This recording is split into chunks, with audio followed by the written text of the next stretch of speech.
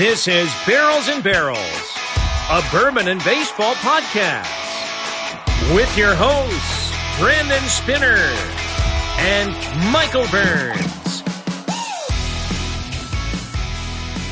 And welcome into another edition of Barrels and Barrels, a bourbon and baseball podcast. I am one of your hosts, Brandon Spinner, alongside one of my good buddies, co-host Michael Burns. Mikey, how you doing tonight, my man?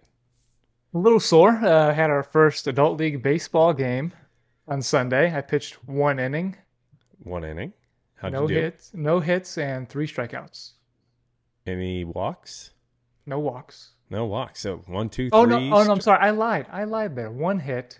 One hit. The leadoff hitter hit the first pitch of the game, and then I proceeded to strike out the next 3. The third guy that my catcher dropped strike 3, so I had to face a 4th batter. Could have had a 4th strikeout inning, but instead I shattered the guy's bat for a ground out to second base. Atta baby. What were you throwing? 95, 96? Maybe the inverse of that. 69? Nice. Nice.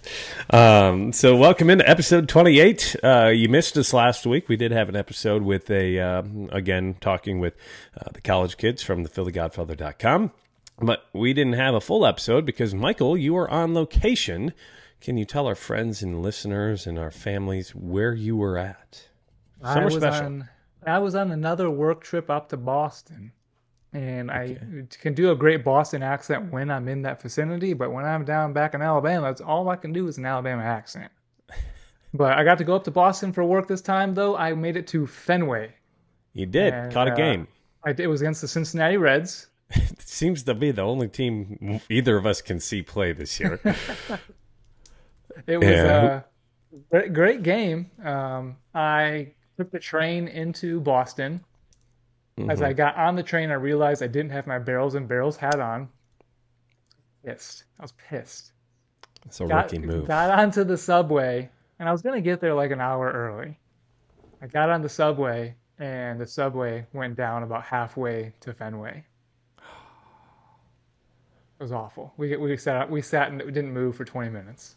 That's terrible. So I finally got there, got in, got some food and a beer, and then the Reds went up 8-3. Oh, that was that game. Yes. Wasn't it? Yeah. So it comes the 9th inning. I'm like, bro, it's 8-3. Let's catch the train and subway before the crowd hits. So he's like, all right. He didn't want to leave, but I was like, dude, come on, let's go. So we get on the subway, and we're watching. We're like, oh my gosh, it's 9-5. Oh my gosh, 9-6. And everyone on the subway is like, oh, we left early. But thankfully we left early. Because had we not left early, we would have missed the last train of the night. Oh, back to our hotel.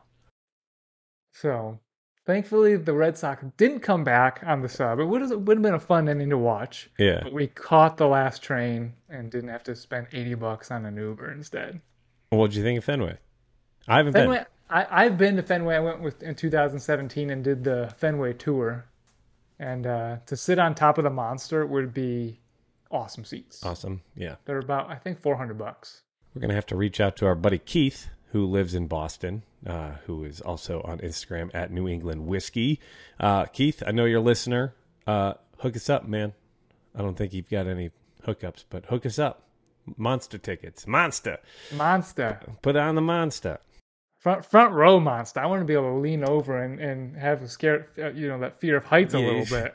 Yeah, I was going to say, I don't know if I could do that. That's a long fall. No, it hasn't happened yet, but at some point, hopefully not. Well, next time they're playing the Reds, we'll go. Yes. That's in 2 years. That'll be in 2 years. We'll have to do it. So again, welcome into Barrels and Barrels, a Bourbon and Baseball podcast. This is episode 28. And as we've started the last couple episodes, we'll start with who is the best player to wear 28 in MLB history. I know you normally don't look this up ahead of time, Michael. So did you do some research on this one? I did not. I can't believe it. I think there's 3 players, and I think there's really only one that you can discuss as the best because one of them just retired and the other one's still playing, but the guy who deserves it, I think, is a slam dunk in my mind. I'm thinking Bert Levin. He's got the greatest Bert WAR. Levin. Bert By. I don't even know who that guy is.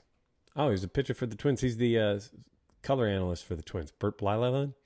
I think he was a pitcher for the Twins for like 18 years. That last name is a mouthful. Wait, Yeah. so in the 70s and 80s, man, he pitched for a long time. 19 years? A 95.5 WAR, 287 and 250, a 331 ERA, and 3,701 strikeouts. He is from the Netherlands. I didn't know that. Bert was a pitcher for the Twins, the Texas Rangers, the Pirates, the Indians at that point in time, back to the Twins, and then finished his career as a California Angel at the time. Now they're the Los Angeles Angels of Anaheim.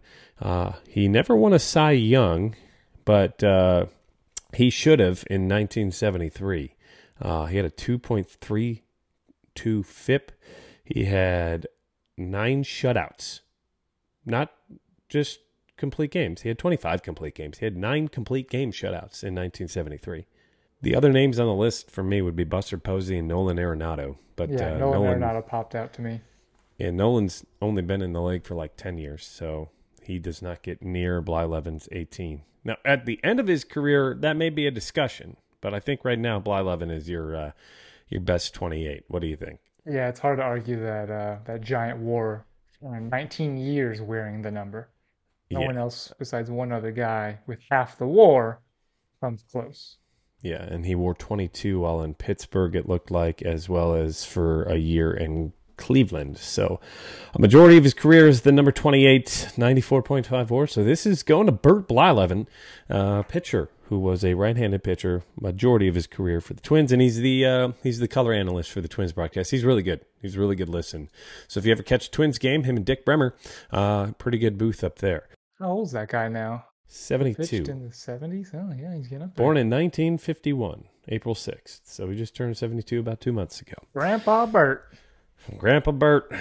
So thank you for joining in. If you made it this far into episode 28, we're 7 minutes in. This is where we start to do a little bit of our promotion. Hey, find us on YouTube. We've been putting out a lot of content on YouTube. Since our last episode, we had 175 subscribers. Then, Michael, we're up to 221. So nearly 50. Woot woot. And I that's remember a talking push. about getting to 100, baby, like 2 months ago. Right. Let's go. Yeah. So if you're watching, hit the subscribe button below. We would love to have you as a subscriber. And for those of you who do subscribe, I always say, I'll give you a shout out. Domo, Austin Dreyer, Joe Arrow, GT Mustang, Brett Drinkar, and Joanna. All those of you who have their profiles public, those are the names that popped up. So thank you to the 46 new subscribers. We're putting out exclusive content out there on YouTube that you can only see there, sometimes on Facebook, but not too often. And speaking of Facebook, we're now up to 459 followers. That's up from 400 a couple of weeks ago. So go follow us on Facebook at Barrels and Barrels Pod. That's where you can also find us on Instagram. And we are on Twitter as well at Barrels and Barrels. Again, the letter N in between all of that for Barrels and Barrels. Also, find us on Apple Podcasts, Spotify, Stitcher, Amazon Podcasts, Google Podcasts, iHeartRadio Podcasts, and please, please, please leave us a rating. We're 15 out of 15, 5 stars on Apple's, and we finally made it to Spotify's list of, we actually get a ranking now. We're at 10 out of 10 5-star approvals. So thank you to all of you. And if you're new, we'd love to get your ranking, your review. Let us know what you think. If you don't like us, if you do like us, tell us what you love. Tell us what you wish we could do better. Tell us what your favorite part of the show was, whatever it is. We'd love to have a review from you, and we'll share it. We'll read it out loud. We've done it before.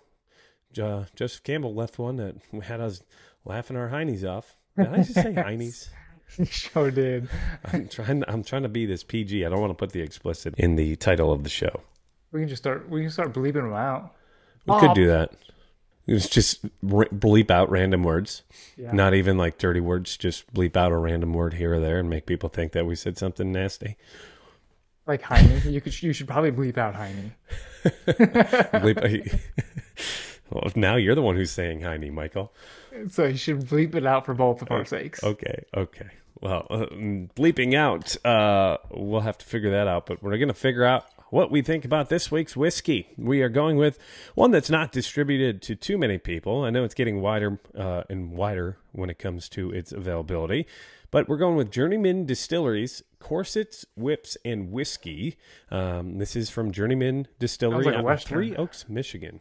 Yes. So the reason, the bottle itself, there's a lady in a corset with a whip, kind of sexual.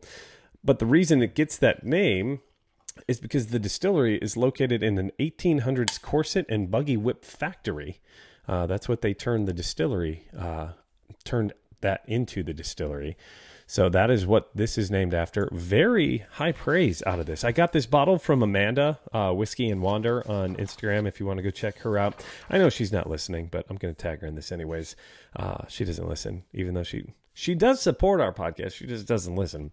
But she got this. It's about $59.99 for a MSRP. You can find it ranging from anywhere from $50 to $65 online. Comes in at 117 proof.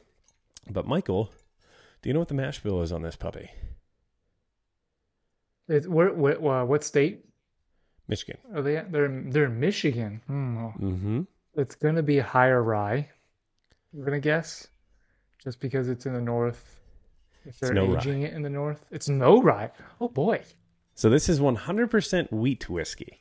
Oh boy. So this is not a bourbon. This is a whiskey because there's no corn in it, and it's 100%. So it's 000 100 when it comes to the mash bill. Again, 117 proof. So this is cask strength. And this is batch 57, bottle 1400 that we're trying. Again, 0% rye, 0% corn, 0% barley, 100% wheat. This has won a lot of awards recently. It just won the Ascot Award for the best wheated whiskey. Best in Show Whiskey of the Year in 2022 Ascot Awards, 2022 Best Wheat Whiskey Ascot Awards, as well as 2023 Gold Medal American Distilling Institute. So a lot out there. This was Fred Minnick's number 4 American whiskey. I don't know what year, it doesn't say, but the Ascot Awards are also, I think, Minnick's Awards. So very high praise for this. It's, again, 100% organic wheat. It's supposed to be reminiscent of an Irish whiskey. And if you haven't checked out Journeyman Distillery, it's pretty cool. They've got a couple different campuses. I think they just built one where I went to college at Valpo for like a tasting room or something like that. But my mom was the first person who ever let me know about Journeyman. She does a retreat she owns a hair salon, and she takes her staff one weekend a year to go do like some team building and go do. You all right? Yeah, I just also felt like a mini headache there for a second. Oh. Did you see it hit me? Yeah. Oh, yeah. You looked like you got punched in the face, but there was no one punching you. So she took her staff there. They have a loft that you can rent, like an Airbnb style, 18 guest house. Like it sleeps 18 people.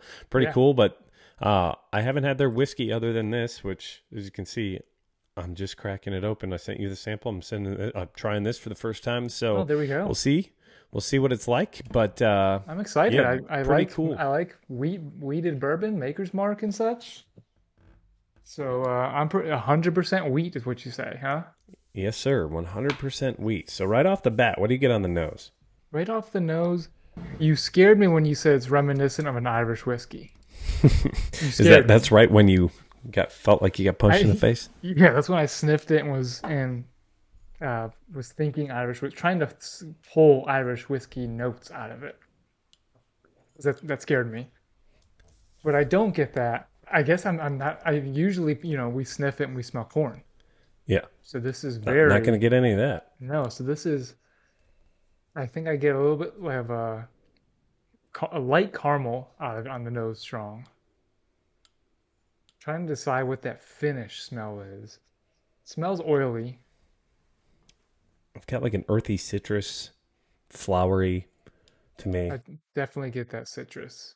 My nose is a little messed up. I've been dealing with allergies. I did it again, dude. When I do that right nostril, it hits me on the right side. You get like a right sinus? Yes. Maybe you got a weed allergy. I actually... like when we started the podcast, I was scared that I was having like a gluten allergy all of a sudden grow. Oh boy. So I was like, can you drink bourbon and have a gluten allergy? Yes, I think you can. Oh, you can? All the gluten in the distilling process removes it. So if you are gluten free, you can drink bourbon or whiskey. So I was like, oh, cheers! It has a distinct smell to it, but I can't put my finger on what it is. Right. Like it reminds me of It's so something. different. It's so different of being all strong wheat. Like I'm staring at the Maker's Mark, expecting it to smell like Maker's, Mm-hmm. and it's almost got like a grainy smell. A little bit. Like I think I picture a farm crop field when I'm sniffing this thing, which you should for everything. Almost like a tea leaf, maybe. Can you picture that? It's got, I don't know, maybe Like I wouldn't like say tea, but it's black tea. earthy to me. Yeah. Yeah, black tea is that note I'm getting. I'm gonna go in. It hits. I mean, it's 117, so it drinks like a 117er, but it's not awful. Like right up, like I don't feel like I got punched. No, that's pretty good. That was tasty. I So can't tell you what the notes are. I was just trying to judge it off the taste, but I wrote down toffee. Like that was the first thing that popped in my head. I could see toffee. It's sweet. It's Mm-hmm. not overly sweet though, and that's what I like. Yeah. It's on the sweeter side. It's not overpowering and not syrupy tasting. No, I wouldn't say that. It's not too oily either. It's got good viscosity, I think. Like, it coats your mouth. It's not terribly overpowering. Sometimes I get more of it on the tip of the tongue. Sometimes it's more the back of the tongue. This one, it's very well-rounded all around. The volume of it's pretty good. The oak is good. Mm-hmm. You can get some oak out of it. Definitely got some of the barrel. I get a little bit of vanilla, not strong vanilla, but a little bit of vanilla. I don't get that black tea that I smell. It definitely smells and tastes different. Are you getting any citrus on the palate? A little, but not as much as I got on the nose. The nose and the palate seem like a Y, like a fork in the road, right? One is one direction, one's the other, but they come to meet right in the middle. I think it's very well rounded, very delicious. It is very delicious. I feel after I haven't taken a sip in a while, and I feel like I'm hitting a dead end that it's not changing in my mouth anymore. It's almost hit like that, like it's flattened out all of a sudden Mm-hmm. on the tip of my tongue, like dried out. It's what's happened. A little bit. I would say probably the finish is the one part of it I think that is lacking a little bit. Mm-hmm. Overall, I think it's very good. I wish there was just a little more to the finish. I do get a little more of a sweetness to it, the second pour and the second sip, but man, that's really good. Yeah, I'm gonna go right out and say I would rate this an everyday player because I would recommend this bourbon to somebody. Yes. So Michael goes with an everyday player. If you're new to our podcast, we do a rating scale off of baseball kind of standards. Hall of Fame, top of the class. That is the best of the best. No, we haven't rated one yet. Haven't We done one made it yet. there. We've been had close. one that was close. Yes, We have one one that or was two really that was close. really close. But, Didn't pop that Hall chair. of- We were scared. Nah. We were very scared. Hall of Famer, top of the top, all-star, second best, right? Everybody's got an all-star. Those are those bottles that are the ones that you are the most excited to share with others, the most excited to pop open. Sometimes maybe the ones you wait a little too long to open. Everyday player is just like an everyday player in your lineup. He's there every day. It's something that you're not drinking every day, but one of those that's always on your bar, something that you're always going to want there. Then bench player, just like a player in baseball who's a bench player.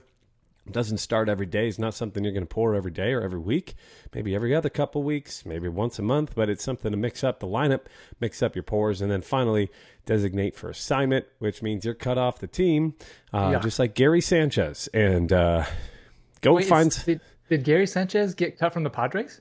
No, but he's been cut like sorry. 3 times this year, I think. Yeah. So he's Mr. DFA this year. Yeah. So Michael goes with an everyday player. Very interesting. I think what's lacking. Hold on. Before you, almost would have made this an all-star is like you said, the finish. If it would have had a lingering, got some tropical citrus to finish, it would have been there. But it hits, it dries out. But the front is delicious. I get a little bit more baking spice out of this now, like a cloves kind of taste. Yeah. Almost maybe a little bit of nutmeg on the back end. And maybe that's very good. Yeah. Yeah. I agree. And I am going to where are go you with going? an everyday player as well. Cheers, sir. So, cheers, everyday players. There we go. And big shout out to Journeyman Distillery. If you haven't seen a bottle, reach out to Amanda or Derek or anybody in the.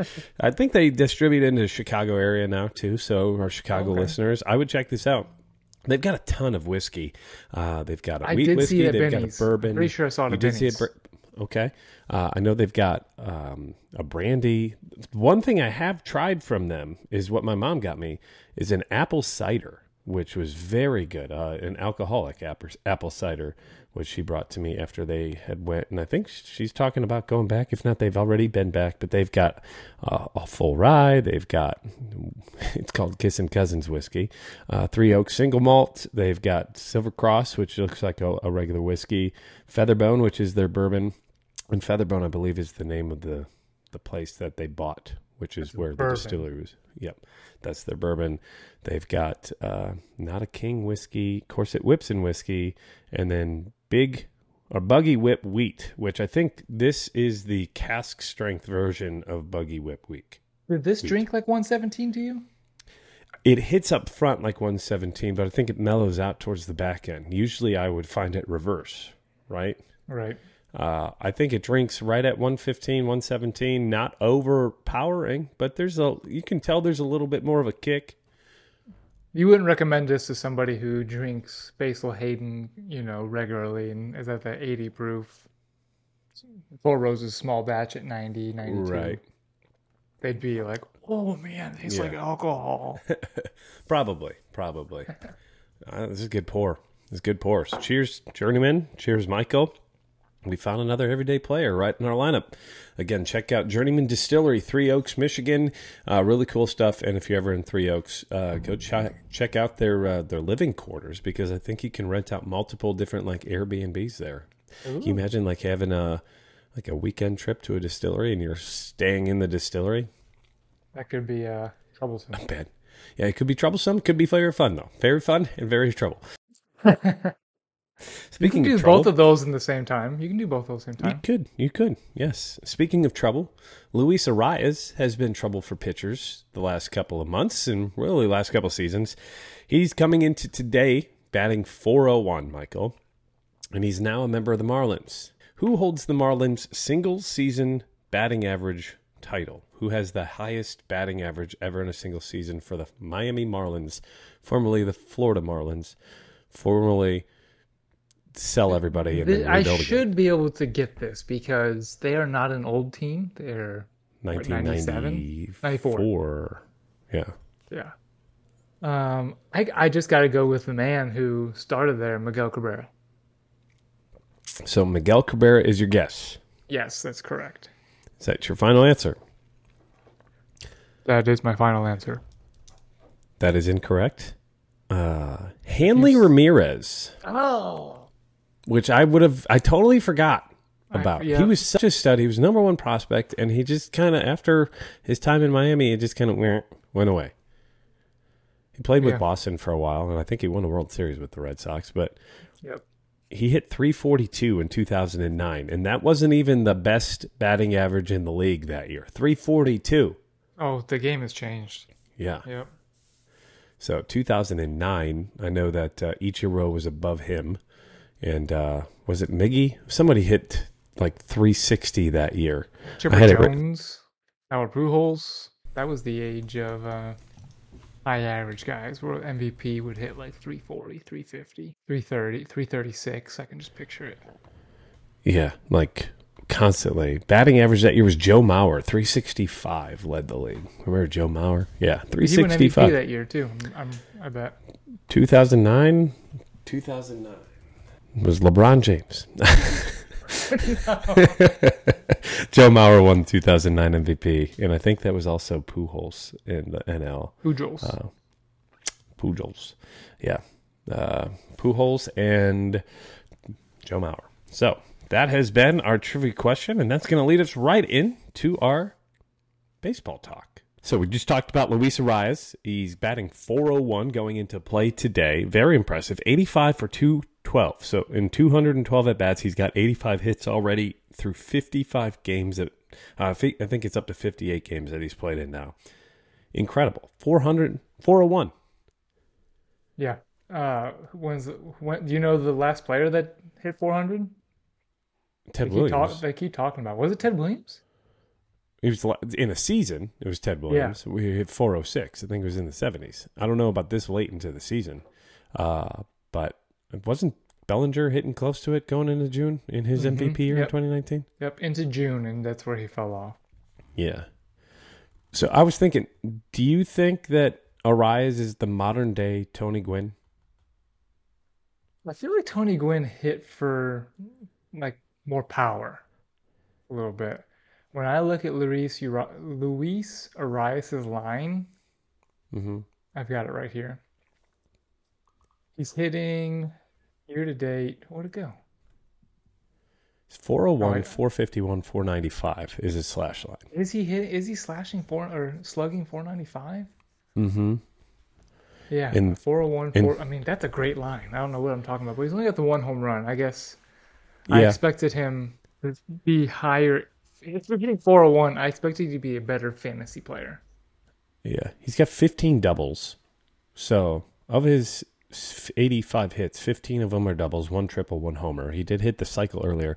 The only reason I say it is Tony Gwynn's first couple of years in the league, 1 home run, 5 home runs, 6 home runs, 14 home runs, 7, 7, 4, 4, 4, 6, 7.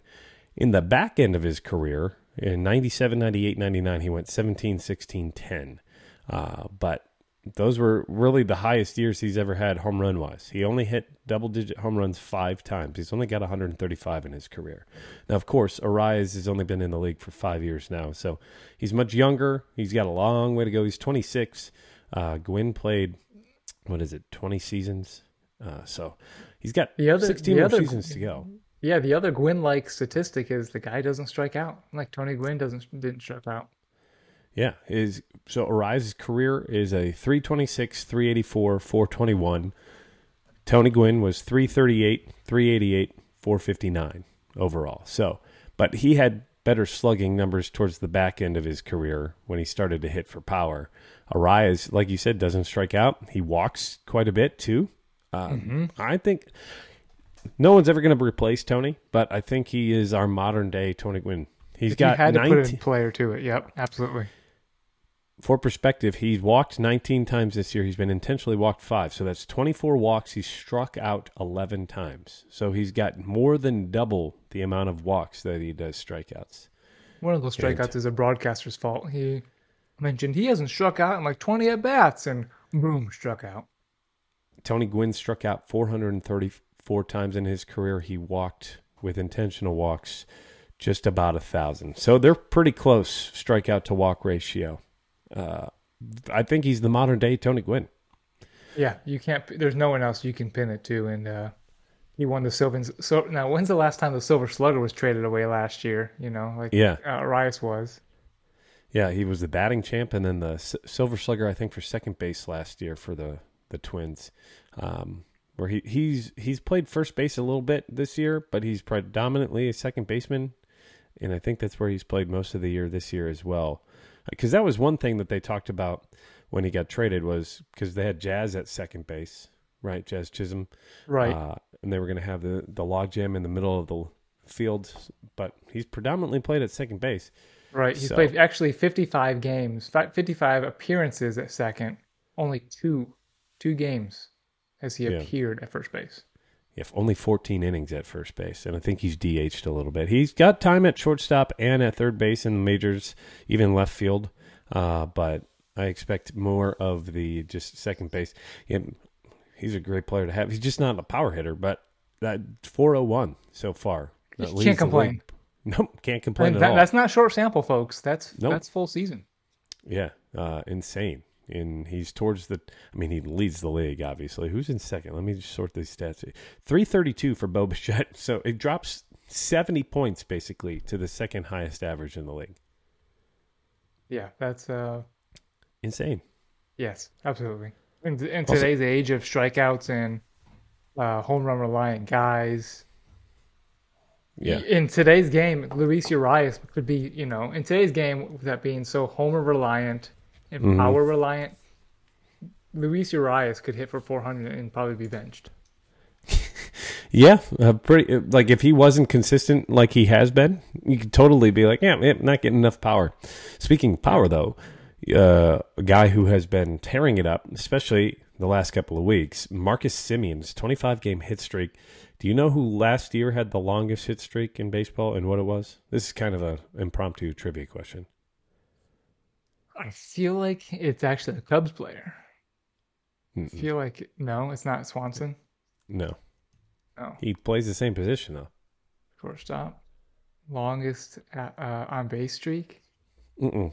Hitting, hitting Cons- streak. hitting streak. Yes, He played it was Trey Turner. shortstop. It was Trey Turner, really. Yeah, 26 last year. So Simeon's getting close, 25. But the line that Simeon's putting up, not just Incredible. getting hits, 304, 372, 504. His 3.2 F4 is tied for the best in baseball. 9 home runs. He scored 55 runs so far this year, 50 driven in. Boy, are the Rangers getting the money out of that contract. Oh my goodness, the Rangers. Marcus Semien is going off. He is, uh, fantasy wise, a top asset, and if that translates well, just overall, the Texas Rangers are just destroying the baseball right now. Yeah. So they're getting very good production, but they've signed him and Corey Seager in the same offseason. They gave Semien 7 years, $175 million. So he's making an annual average around $25 million. He's putting up more than that. His WAR right now would already equate to $25 million, I believe. Who did you see Semien being the better? I mean, I guess Seager's been hurt, so it's hard to say that. But right now, Semien's the better player. He's totally the better player. And before he signed with the Rangers, he had an MVP type of year in Toronto. He had Right. like 45 home runs. I think he batted like 265, but had an OPS near 900. He had a hell of a year. Yeah, 6.2 WAR. And in 2019 in Oakland, he had a 6.6 WAR. The 2020 season, he kind of threw out because of the COVID stuff, where he still hit 7 home runs. He just had a rough batting average that year. But yeah, I mean, out of the two, I would have if he was healthy, I would have expected Seager to be a little bit better. But his health has not been there his entire career. He's missed That's years his MO. and time. Yep. Yeah. So And good for maybe Marcus Semien. I think Semien was, I thought, maybe a little bit of an overpay. He did that all in 1 year. Mhm. But hey, he's an Oakland product. He was drafted by Oakland, traded to Toronto. No? He was drafted by the Chicago White Sox. Do you know who he was traded to Oakland for? Jeff Samardzija. Really? Yeah. He played 2 years with the White Sox. His rookie year was 2013. Yeah, he was a Oh, I was just shortstop about for the to, White I was Sox. just about to give props to the Oakland scouting because they seem like they scout, they draft, they develop, and trade. Yep. Well, they traded him, 2011, 6th round, 20th pick overall, so 201 overall to the White Sox. He was traded for Jeff Samardzija, I think, along with Chris Bassett to the Oakland Athletics. Oh my And gosh. in that Samardzija trade, which looks pretty bad for the White Sox right now. Yes. He spent 7 seasons in Oakland, had pretty good numbers, 15 home runs, 27, 10, 15, 33. Then he went to Toronto, hits Juiced up. 45. I mean, juiced ball Yep. era. He's got 195 career home runs. So he's an MVP candidate this year right now. Oh, Him and absolutely. Wander lead the league in WAR at 3.2. Acuna at Wander 2.9. does. Yeah. Do you know who's ninth on the list? At least at Fangraphs WAR? Dansby Swanson. Yes. You have it open right now. No, I don't just- have it up. Oh. I don't have it up. I think I just know that Dansby's up there. Yeah, that surprised me. And then Corbin Carroll at 10th. And we'll talk about the Diamondbacks here in a little bit. Even Jonah Heim in 11th. So that Texas Rangers lineup, man, between Heim, Jung, Adelise, when Seager's been healthy, he's been producing. But bad news for the Texas Rangers. Jacob Bad deGrom. news. Oh, I mean, Mr. Glass, man. What did you I what was did you gonna. send me yesterday? I was gonna make a reel about him from the Little Giants, the bubble wrap kid. Yep, Don't where he be talking walks about up. my mama. That kid? Yes. He got hit the first day or something, or signed up for football, and then showed up and absolutely like he looked like a moving package bubble wrap roll. Yeah. He's like waddling, wasn't he? Like as he Hmm. walked to the field. Yeah. Poor guy, though. I mean, He was emotional about it yeah, in the he press was. conference. Yeah, I think we posted that on our Instagram story. It's Very emotional. It's his second Tommy John. I didn't realize that it was the second Tommy John. Yeah, because I think he got drafted and needed it when the Mets drafted him, and that's why he was late to the Mets coming up, because he spent a year and a half out. So he's likely out through the middle of next year. If not, when did Bueller have his surgery last year? He's coming back this September, so I want to say it was June or July of last year. Yeah. So it's usually about 12 to 14 months. DeGrom's also older, though. 34. He's about to be 35. You don't heal quite as fast. You don't bounce back as fast. I mean, when he was healthy this year, he had a 1.57 FIP and a 2.67 ERA, which isn't bad either. And he pitched 6 games. He has a 1.4 WAR. That's how great he In is 6 games. in Nearly 6 2. games. Yeah. He just hasn't been healthy, and he hasn't been healthy. He hasn't pitched more than 100 innings since 2019. In 92 and in 2021, that was the year that he was incredible. Or 2021, excuse me. 91 innings, and he had a ERA of 1.08, and he had a 4.9 WAR. It's What a huge kind blow. of season could he put up if he would have pitched 200 innings? It probably would look a lot like what he did in 2018. A 1.70 ERA, 217 innings. That was his Cy Young year. 10-9 though. That just tells you how bad the Mets offense was. He had a Imagine 9 if the WAR. Cubs would have traded Baez for him in 2015. Probably or still win the 14. World Series. In 16, we probably still won the World Yeah. Series, and we might be. Yeah. We don't trade for Quintana in 16. In He could 17. have done it in 17. In 17, 18, 19 were his 3 best seasons. By far. Man. Yeah. 17 was actually his worst. Woulda, coulda, shoulda, right there, right? Huh? Yeah. Now, did you see the Barstool baseball theory of what before? This was before they posted this before it was announced about DeGrom, because DeGrom was throwing bullpen sessions. I'm guessing that he was trying to determine if he could heal instead of having surgery. But Yeah. there was the theory that his first child was just born, I think in the spring, and that he was on paternity leave, and they didn't want to show that DeGrom's taking his full 12 weeks allowed. Huh. And the day after that theory was posted, it was announced TJ. So it was like, oh, okay, Ooh. just kidding. Ouch. Yikes. Oh, well, that's a bummer. Either way. You wish it was paternity leave instead. Yeah. Yeah. Now, I've seen a couple people say, do you think he's better off going the John Smoltz route when he comes back? Just be a closer. I think so. I mean, can you imagine that? After 1 inning, just come out and you're done. He's Just, throwing 100. He might throw faster then. He's already throwing Oh, yeah. 100, 101. He Yeah. might be a Chapman kind of guy, 103. yeah. And he's got command, and that's what's incredible. Like, Chapman was just checking it at He 105. could even be like a 6 out, an 8th and Right. ninth. The first 8th and 9th inning closer. Yeah. But I don't know if you could bounce back on back-to-back days with that, though. It'd be No, difficult. that's true. That's true. It'd be difficult. But, yeah, that's one route. He's got that $185 million deal, 5 years. So he's still got 4 seasons left to go. Will he make it? No. That's the big question. Speaking So they'll of get other- 3 seasons out of him. yeah, But yeah. for $185 million. And this year they could potentially make the playoffs and go on a deep run, and they're not going to have their ace. It's just a huge depth hit because not only him, but Kumar Rocker just had Tommy John, didn't he? Yep. And he was like their depth piece who would be up late next year too. So like he's delayed. You got Leiter still on the minors though. They've got depth. It's just not. You get rid of the best pitcher you in just baseball. lost 50% of it. They had 4 studs. Full win is their other one. Yeah, and I mean, if you're a Rangers fan, you got to be saying thank God for Nathan Eovaldi Yes, absolutely. and John Gray. Nasty John Nate. Gray's been great, but boy, rough luck there. This is not really rough luck, but An MLB pitcher just got demoted to rookie ball. Yeah, I've been feeling that one Yeah, all year. May I remind everybody, I want to rewind or flashback just to week 19 or our episode 19, I believe is what it was.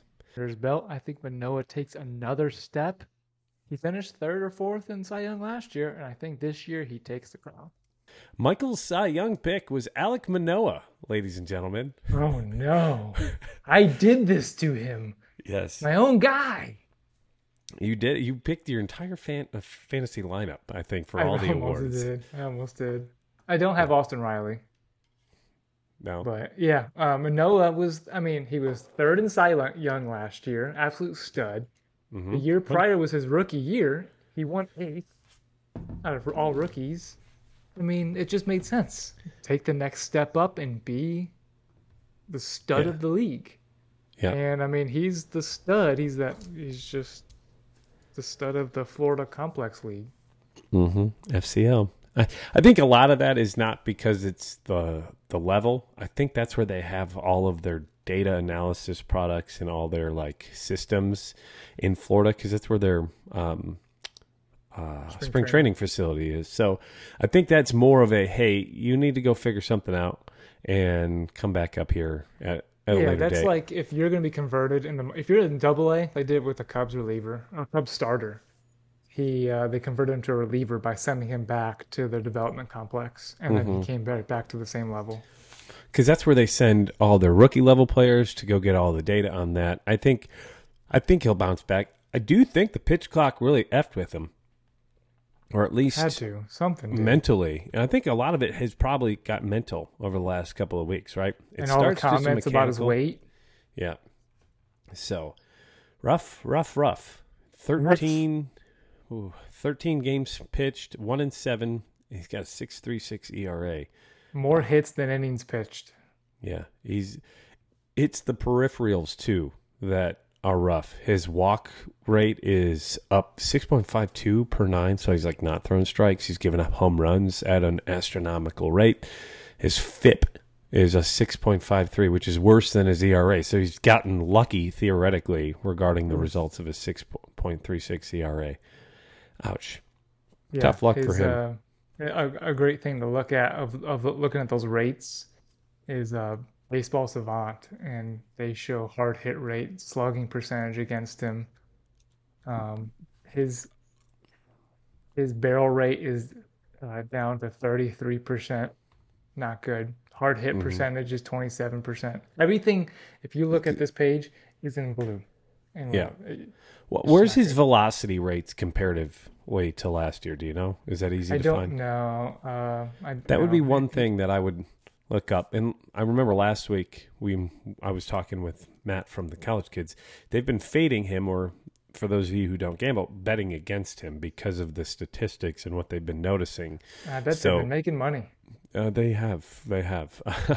I won money last week on the Brewers against him. But moving forward, he's going to be a fixture. And if the Blue Jays are going to be successful going forward, they're going to need him to be who he is and not this guy. And that's partially why they haven't had as much success to start the year. Because theoretically, if you turn 7 of those losses, say he's 1-7, you give him 3 more wins. Right, and that team's right up there at the top middle of that division. They're in second place. Yeah. They're in second place. So all it takes is a couple games here or there. Man, that's rough. Oof. Rough. Yes. So not so rough. It's prospect season, buddy. We're now to the point where teams are calling up their best players, their best prospects. I was extremely happy to be invited last night to go see Elly's first game. For those of you listening in who don't know who I'm talking about, Elly de la Cruz, who... Monster. I'm telling you, man. I've been impressed by 1 or 2 players just by looking at them in a personal setting. Luis Robert was one of them. The other one is Elly de la Cruz. Elly makes everybody on that field look like a child. Did I send you the picture of him standing next to Matt McClain? You sent me the picture of them at the national anthem. Yeah. For like 4 guys. Matt McClain is theoretically 5'11". Elly's 6'5", and he makes Matt McClain look like one of those kids who goes to a ballpark and like gets to go on the field before the game and get an autograph next to his player, like at that position. Yeah. He literally looked like he was a child next to Elly. But Elly De La Cruz, he's the 4th overall MLB prospect. Some have rated him as the top 2. Some had him as the best prospect, depending on service time and all of that. But what an impressive talent, man. And I get to see him. You got to saw him live. Yeah, I get to see him in person, see his MLB debut. The guys at work who cover him for sports have talked about him since spring training because they saw him in spring training. And I've already heard the lore. Go ahead. Yeah, typically in fantasy baseball, prospects are owned by a percent amount of teams, like 20, 30, 40. 40% if you're really good. This guy, before he was even called up, was 80% owned. Everyone knew the hype train was coming and wanted a piece of it. So think of O'Neal Cruz, just better, I think. That's when the hairstyle, I think, helps that. Yeah. He plays shortstop as well. You sent that video of and posted that video of his double. Not only was the exit velocity impressive, that dude was moving. Dude, he is so fast. It's so hard to describe how impressive of an athlete this guy is. His double yesterday, which is first career hit, and you can find that on our YouTube page, 112 miles per hour off the bat. That's the hardest hit ball by a Reds player all year. Reds player? By a Reds player the whole year. That's the hardest hit ball by a Reds player. He got to from home to second base, I think, with a top speed of like 30.4 miles per hour or something. 30? Yeah, dude.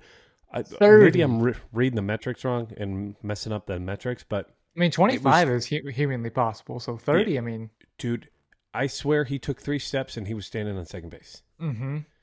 And he tried for a triple. Calipers. He was thinking, yeah, his brake calipers were red hot when he threw on those brakes. Oh, yeah. When he was after second base. And he's got a cannon. He's playing third base right now because the Reds actually have a log. I will give you this. The Reds lineup is sneaky good. Sneaky good. You get Joey Votto back. They're log jammed. If you get Joey Votto back, you've got a offense that can compete with anybody. Your question for the Reds is the pitching. And they're in third place right now, only like 4 games back in the division. It's a terrible division, but the atmosphere at Great American Ballpark last night was electric, and they shut down. Like, I don't know if you heard this, but Reds.com, the website crashed because the amount of people trying to buy tickets to the game yesterday. Oh, wow. So I do have a conspiracy theory about this. Yes. This weekend they're on the road. But I'm going to try to go see them again tonight. For those of you listening, this is Wednesday, June 7th that we're recording. I think this will drop on the 8th, depending on how fast I can edit and turn this. I'm going to try to do this as most unedited as possible. But it was electric. What I will say is I do want to throw some shade at ownership. So I don't think Elly needed to prove anything from the last 2 weeks. In the month of May, the dude struck out 25 times. He had 20 walks. Yeah, when you're a power hitter, you'll take that any day of the week. He should have been up a week ago. Here are his minor league numbers this year. 297, 398, 633. Yep. So his OPS is 1,031 in, what was it, 50 games in the minors? 38. That's for the whole year? For the whole year. 12 home runs, 38 runs, 11 stolen bases, a walk percentage of 14% in the minors. He struck out 27%, but I'll take 14 and 27 any day of the week if you're putting up those numbers. I don't think he needed to prove anything. So here's my thing. Ownership. Castellini's. Last year, they were the guys who were like, go find somebody else. We'll move the team if you're going to be unhappy, right? And that's been a lot of Cincinnati Reds fans like ire. I've had a lot of people say, I haven't gone to a game since he made that comment just because he's a jackass. Right. So. Explicit. Yeah, explicit. And there's the beep. That's the beep that we should do. But So here's my conspiracy theory. So Friday is when he should have been called up. That was their first home game back. But Right. Friday night, they had a Zach Brown Band ALS benefit concert after the game. They broke attendance records at Great American Ballpark. They had like 44,000. Wow. So we're not going to waste it on that. Saturday was Joey Votto bobblehead day. We're already going to have a high ticket attendance rate there. Sunday is already a Sunday day game in the middle of summer, basically. Kids are out of school. It's going to be a higher attendance. So I even tweeted this out on our Twitter page. Go check it out. Tommy retweeted it, called it. I said he's going to be called up most likely Sunday, Monday, Tuesday. I thought Monday was going to be the day, but the only reason they didn't call him up Monday, they needed a starter, and they made a prospect. They called up their sixth best prospect that you put a reel out for, Abbott, the left-handed pitcher. So why waste two prospect debuts? So let's call him up on Tuesday. And what did they do? They called him up yesterday, made his major league debut. He's not going back down. He's here. And what's crazier is they're going to do the same damn thing with Encarnacio Strand in a week and a half. I guarantee it. In a week and a half. Yeah, he needs to be up as well. And Yeah. that just adds even more to that Reds logjam. But it's the same thing ownership did through a different way. Jordan Walker, Mm-hmm. number one overall prospect in baseball. He made the opening day roster for the Cardinals. Everyone, "Woo, all right, good job, Cardinals," showing that you guys are making the difference in bringing up your prospects that deserve to make it opening day. Mm-hmm. And for some reason, a couple weeks later, he got sent down. He was not doing terrible. He did not deserve to be sent down. So he spent about a month in the minors. The day that the Cardinals now get an extra year of control, he's called up. He spent over just a month in the minors and won't get the required 172 days on the MLB roster. Yep. It's not like he was tearing it up at AAA either, though. That's a crazy thing. He was only hitting 239 with 4 home runs and 27 hits. So, I mean, he's been struggling. They acted like, so did you hear why they sent him down was they wanted him to lift the ball more, is what they said. So they were trying to change the guy's swing who was hitting 280 in the majors. Yeah. Yeah, that's Cardinals. Yeah. Hey, I'm not complaining. I'm okay with I am not complaining. Boy. Yeah. Well, I do want to go back to the Reds a little bit, not to make this a Reds love fest, but so Christian Encarnacio Strand, so this lineup, they're playing Spencer Steer, who's also a rookie, who's having an incredible start to his career in left field. So they're going to have Votto. They have Jonathan India, who's an all-star, basically. Shortstop Matt McClain, who's a rookie, who had the walk-off hit. Last night's game was incredible. You're starting De La Cruz at third base. They've got this guy, Christian Encarnacion Strand, who in the minors, these are his numbers this year. 352, 408, 716. He's slugging 716. His OPS is over 1,100. It's 1.124. He's striking out 23% of the time. He's walking 8% of the time. He's got 15 home runs, 39 RBIs in 38 games. So he needs to be up too. But they're not going to call him up. His last 10 games, he's hitting 368, 510 on base, and 789 slugging percentage. His last 10 games. So what else do you have to prove? Right. Nothing. But the Reds, here, I'm pulling up their schedule right now. The Reds come back home, and they will be playing at home against the Rockies on June 19th. I am saying it here on our podcast. I'm writing it down. June 19th will be the day that Christian Encarnacion Strand makes his major league debut. If they were smart, they'd do it on this Friday versus the Cardinals because you do it on the road. That's what I thought you should do for a prospect like Elly. Take the pressure off him, get him used to the everyday grind of the major leagues, and then have him come home. But because the greediness of ownership, they're not going to call him up until they've got a chance to make money off of it. And if you look at what they've been doing, they're fighting for the division lead right now. So if you Mm-hmm. care about the game, they have uh, the best record in the NL Central for the month of May. Mm-hmm. They were over 500. By a game, but no, that only the Cardinals they were tied with the Cardinals for the record. But yeah, no, that's how bad the NL Central is. So Mm-hmm. the Reds it's theirs for the taking. So get your best players in the lineup. Yeah. You've got a chance to be a surprise team in the playoffs. And you need to have them up. I mean, Pitching's gonna figure it out.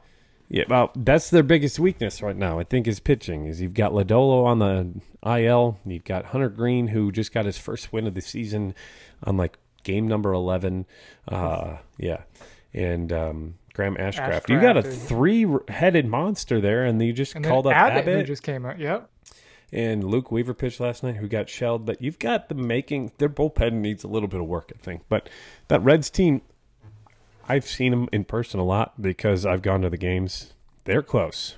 And if the Cubs and the Cardinals don't take it seriously, they're going to be in trouble in the next couple of years because that Reds team is coming. That Reds team is got a chance in the next couple of years to make waves. That's exciting. That's got to be exciting for you, who just moved there recently, to have a good team to go watch. Yeah, well, that was the crazy thing. Like, so I've never lived in a city where someone, literally my neighbor called me yesterday at 5:45. The game was at 7:05. He called me and goes, "Hey." I was like, "What's up?" He's like, "You want to go see the number one prospect in baseball go make his major league debut?" I was like, "Yes."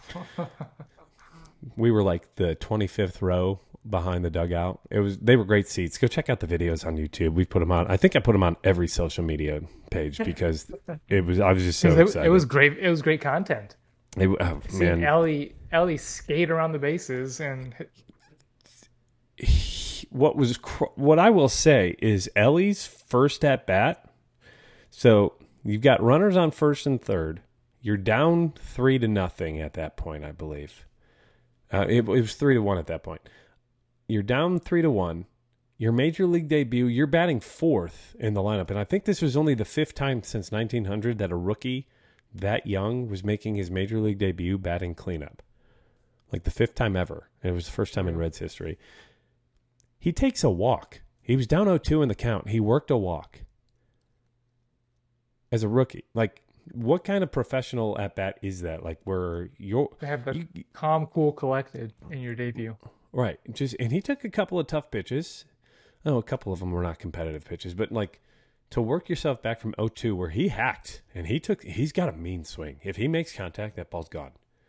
It's like 112 mile per hour. That was a frozen rope off the wall. And I think Hayward was in center field last night. He got the ball back quick. And Elly was debating going for third. Right. That's how fast he is. In your video, you can see the ball is floating. Looks like it's still rising as it's going across the outfield. Yeah, it was a solid rope, and I call it a laser beam. It was an absolute missile. So it's going to be fun. I'm going to try to catch him tonight. So go if you haven't looked up Elly highlights. That's my call for those of you listening.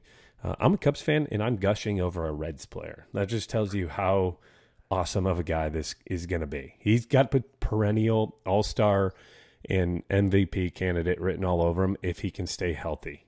He's going to be exciting to watch. Good baseball that you want to put on your TV. If you need something to put on, that's what you want. Is Elly de la Cruz.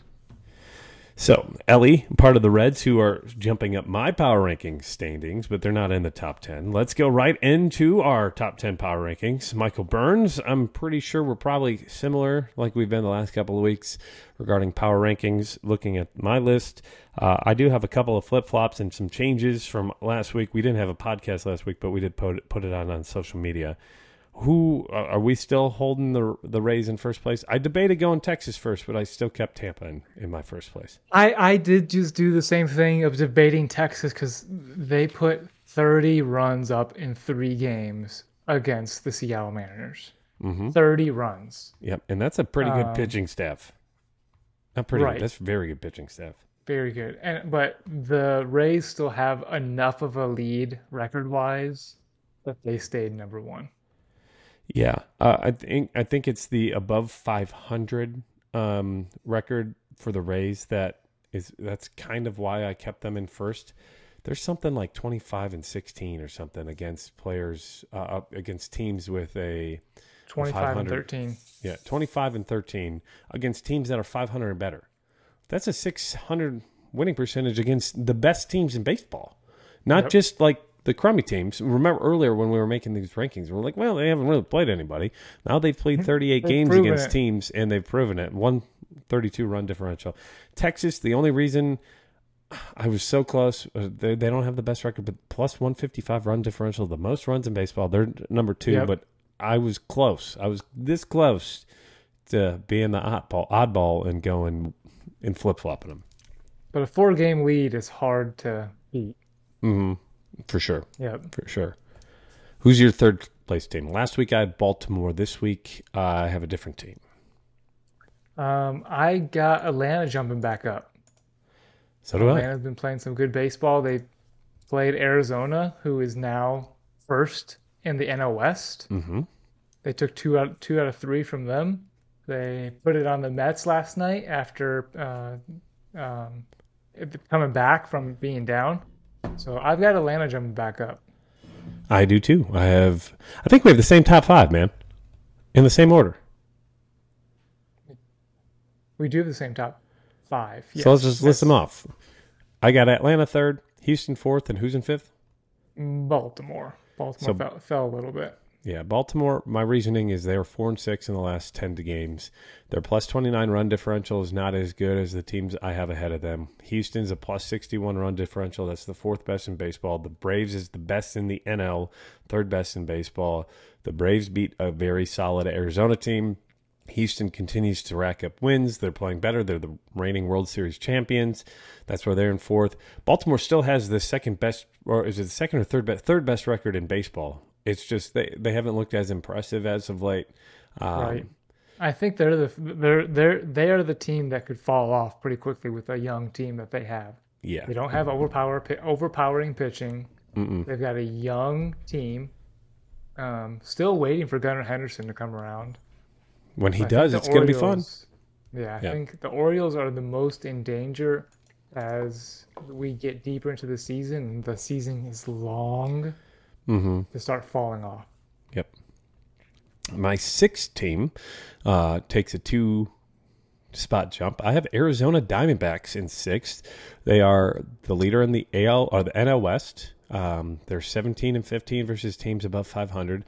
Now, the one pumping my brakes, even though they've gone 7-3 in their last 10 games, they only have a plus 24 run differential, which isn't as impressive as some of the other teams in the NL. Mm-hmm. But still, they're playing good baseball. They lead the NL West. They need to get their flowers.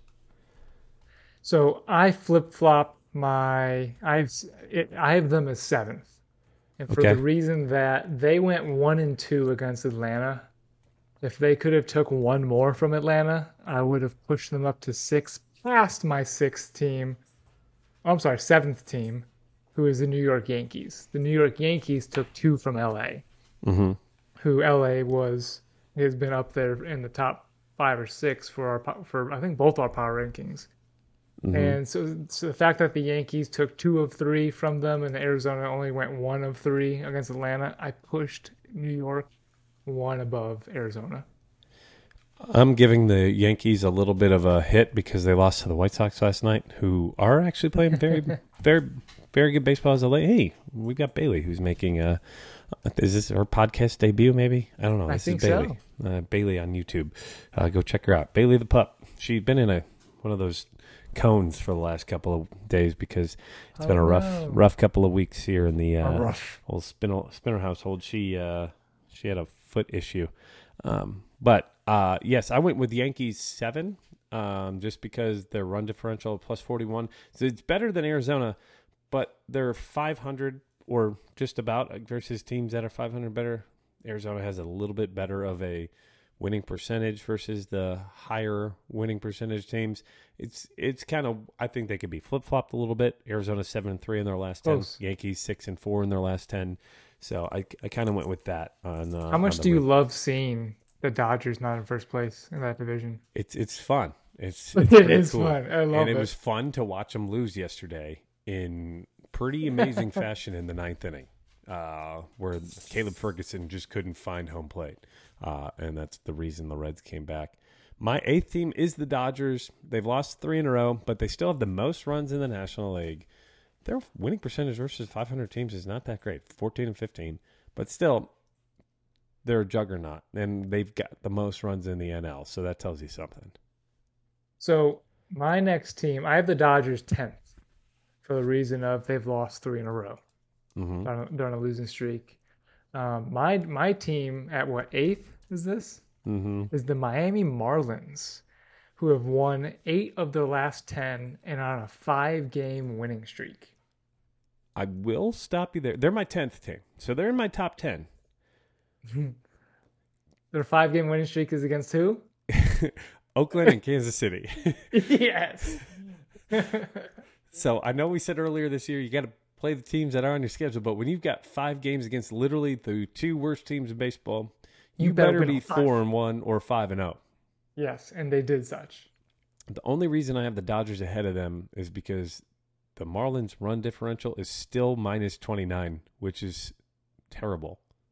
Terrible. And they've only scored 248 runs, which I think is the second lowest amount in the National League. So their offense is terrible. Their pitching staff is great. Their pitching staff is very good, but their offense, I have them in 10th because they deserve to be up there. They jumped 7 spots in my rankings. They're up to 10th from 17 last week, but yeah, it's against the A's and the Royals and not being able to score runs. I just can't have you at 8th. I have you in the top 10 though. I think we both have the same number 9 team. Right, and that is the Toronto Blue Jays, who swept the Mets last week and are currently 1-1 in their series against Houston. So they took 1 against Houston. Yeah, 34-28 coming into play today. So again, we're putting the caveat. This is for June 7th as of 2:30 in the afternoon Eastern Standard Time. Cheers. Yeah. So that's our top 10. Toronto, 34-28, and you're in 4th place in the division, 9.5 games back. That would be leading the AL Central by 2.5 games. That would be, it's still pretty far back in the AL West. Blue Jays are 5-1 in their 6 games in June. Yep, and they're 22-22 versus teams at or above 500, which is, that entire AL East, man. The Boston Red Sox are 31-30 in dead last by 12 games, and they still would be tied for AL Central first place with the Minnesota Twins. Right, and so they would miss the wild card, even though they have a better record than all of the AL Central. Yep. Insane. So hint, you could see as soon as baseball expands, they change to 2 leagues, I bet. I remember you saying that a couple of weeks ago, saying we may be seeing it. Then that's what it was back in the day, right? The top team in each league was the one who made the playoffs and then ended up going to the World Series. But that's our power rankings. Real quick, we don't have to dive too much into it. What team that's not in first right now in their division do you think wins their division? Man, I saw this in the notes, and I think Tampa's going to win their division. I think Texas is going to finally dethrone Houston. I think they will. I think it's going to be a battle, but I think Texas will dethrone them. Atlanta's going to win their division. Milwaukee, if the Reds continue like they could win it, but this could be one that I could argue that the Reds aren't in first and they will win their division. But the strongest one that they're not in first, I think Cleveland will win the division over Minnesota. It could. Their offense has been trash. They need to come around. Minnesota's pitching is going to be the thing that keeps them in it. I think that's a good one. The Dodgers, I think, probably end up. My guarantee was probably the Houston Astros. I don't know how long Texas can keep this up. But with the plus 155 run differential, I don't know, man. You just continue to pummel and beat down teams, and you don't have to worry about pitching, especially with DeGrom out. Man, that's insane. 386 runs. I still need my bold prediction of the Dodgers missing the playoffs. That's what you're rooting for. Yes. Well, you thought the Padres were going to be the one to unseat them. I did think disappointing. Yes, worst batting average in the majors. Worse than Oakland. Yes, and they're still a +9 run differential, but they've only scored 248 runs, which is tied for the Marlins for the second least in the NL. The only team in the actually in the NL that is the worst. They both have the worst. In the NL. Milwaukee's only scored 245. Oh, 245. Yep, there it is. And they're in first place. Yep. Yeah, and they're in first place with a -20 run differential. What is going on? Yeah, insane. But that has been it for episode 28 of Barrels and Barrels, a Bourbon and Baseball podcast. Thank you for joining in. If you're looking for more of us on social media, go check us out. YouTube, you're watching us here. Go follow us, subscribe to us. At Barrels and Barrels Pod, we're putting out more and more exclusive content that you can only see there. Pretty good stuff too, I think. So go check out those videos. Instagram at Barrels and Barrels Pod. That's where you can also find us on Facebook at Barrels and Barrels Pod. Twitter at Barrels and Barrels. And you can email us barrelsandbarrels@gmail.com. We just got more stickers. We've got t-shirts that we're selling as well. So if you want t-shirts, there you go. Michael's got his right there. I've got a couple t-shirts. extras. If you really want a hat, we'll put you on a list for hats. We'll eventually put an order in for hats. Maybe hats, stickers, maybe some glassware down the pike. I don't know, something along those lines. If we get enough interest, we will do some glassware for y'all out there as well. Spotify, Apple, Stitcher, Amazon, Google, and iHeartRadio podcast. That's where you can find us. Please rate us, review us. Michael, where can we find you on social media? You go everywhere and just search for BNB_Burns. My face will pop up. Even on Facebook? Click that follow button. No, Facebook on Michael Burns. Yeah, it'll be tough to find me. Yeah, it'd be tough to find him. BNB_Burns on Instagram and Twitter. I am at whiskey_weather on Instagram. You can find me on Twitter, WXSpinner89. That has been it for episode 28, the Burt Bye. That has been it for episode 28. Wish you wouldn't hit me, Burt. Rubber ducky, you're the one. So the Burt Blyleven episode number 28. Yeah, thank you for listening. As always, we'd love to hear what you think about this episode, and go give Journeyman Distillery Corsets, Whips, and Whiskey a try. Tasty. Good stuff. Tasty. Full wheat, 100% wheat. Wheat. Michael Burns. How did it take that long to say that? Yeah. It's an hour and 17 minutes into the podcast, and it took us that long to go, wheat. Dang it. That's a demerit for both of us. Both of us. That's $1 to Kangaroo Court, so that takes me up to $5.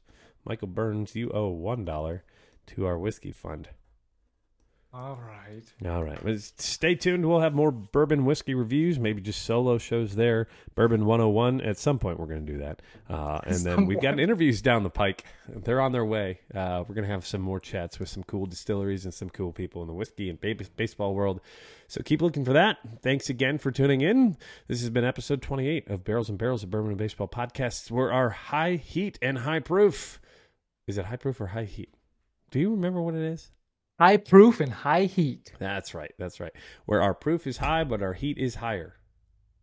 No, I'm just adding to it now. Let's roll with it, baby. Yeah, let's roll with it. Michael Burns, do you have anything for our friends, family, viewers, listeners, friends, anybody just tuning in, passerbys? Bourbon and baseball, let's go.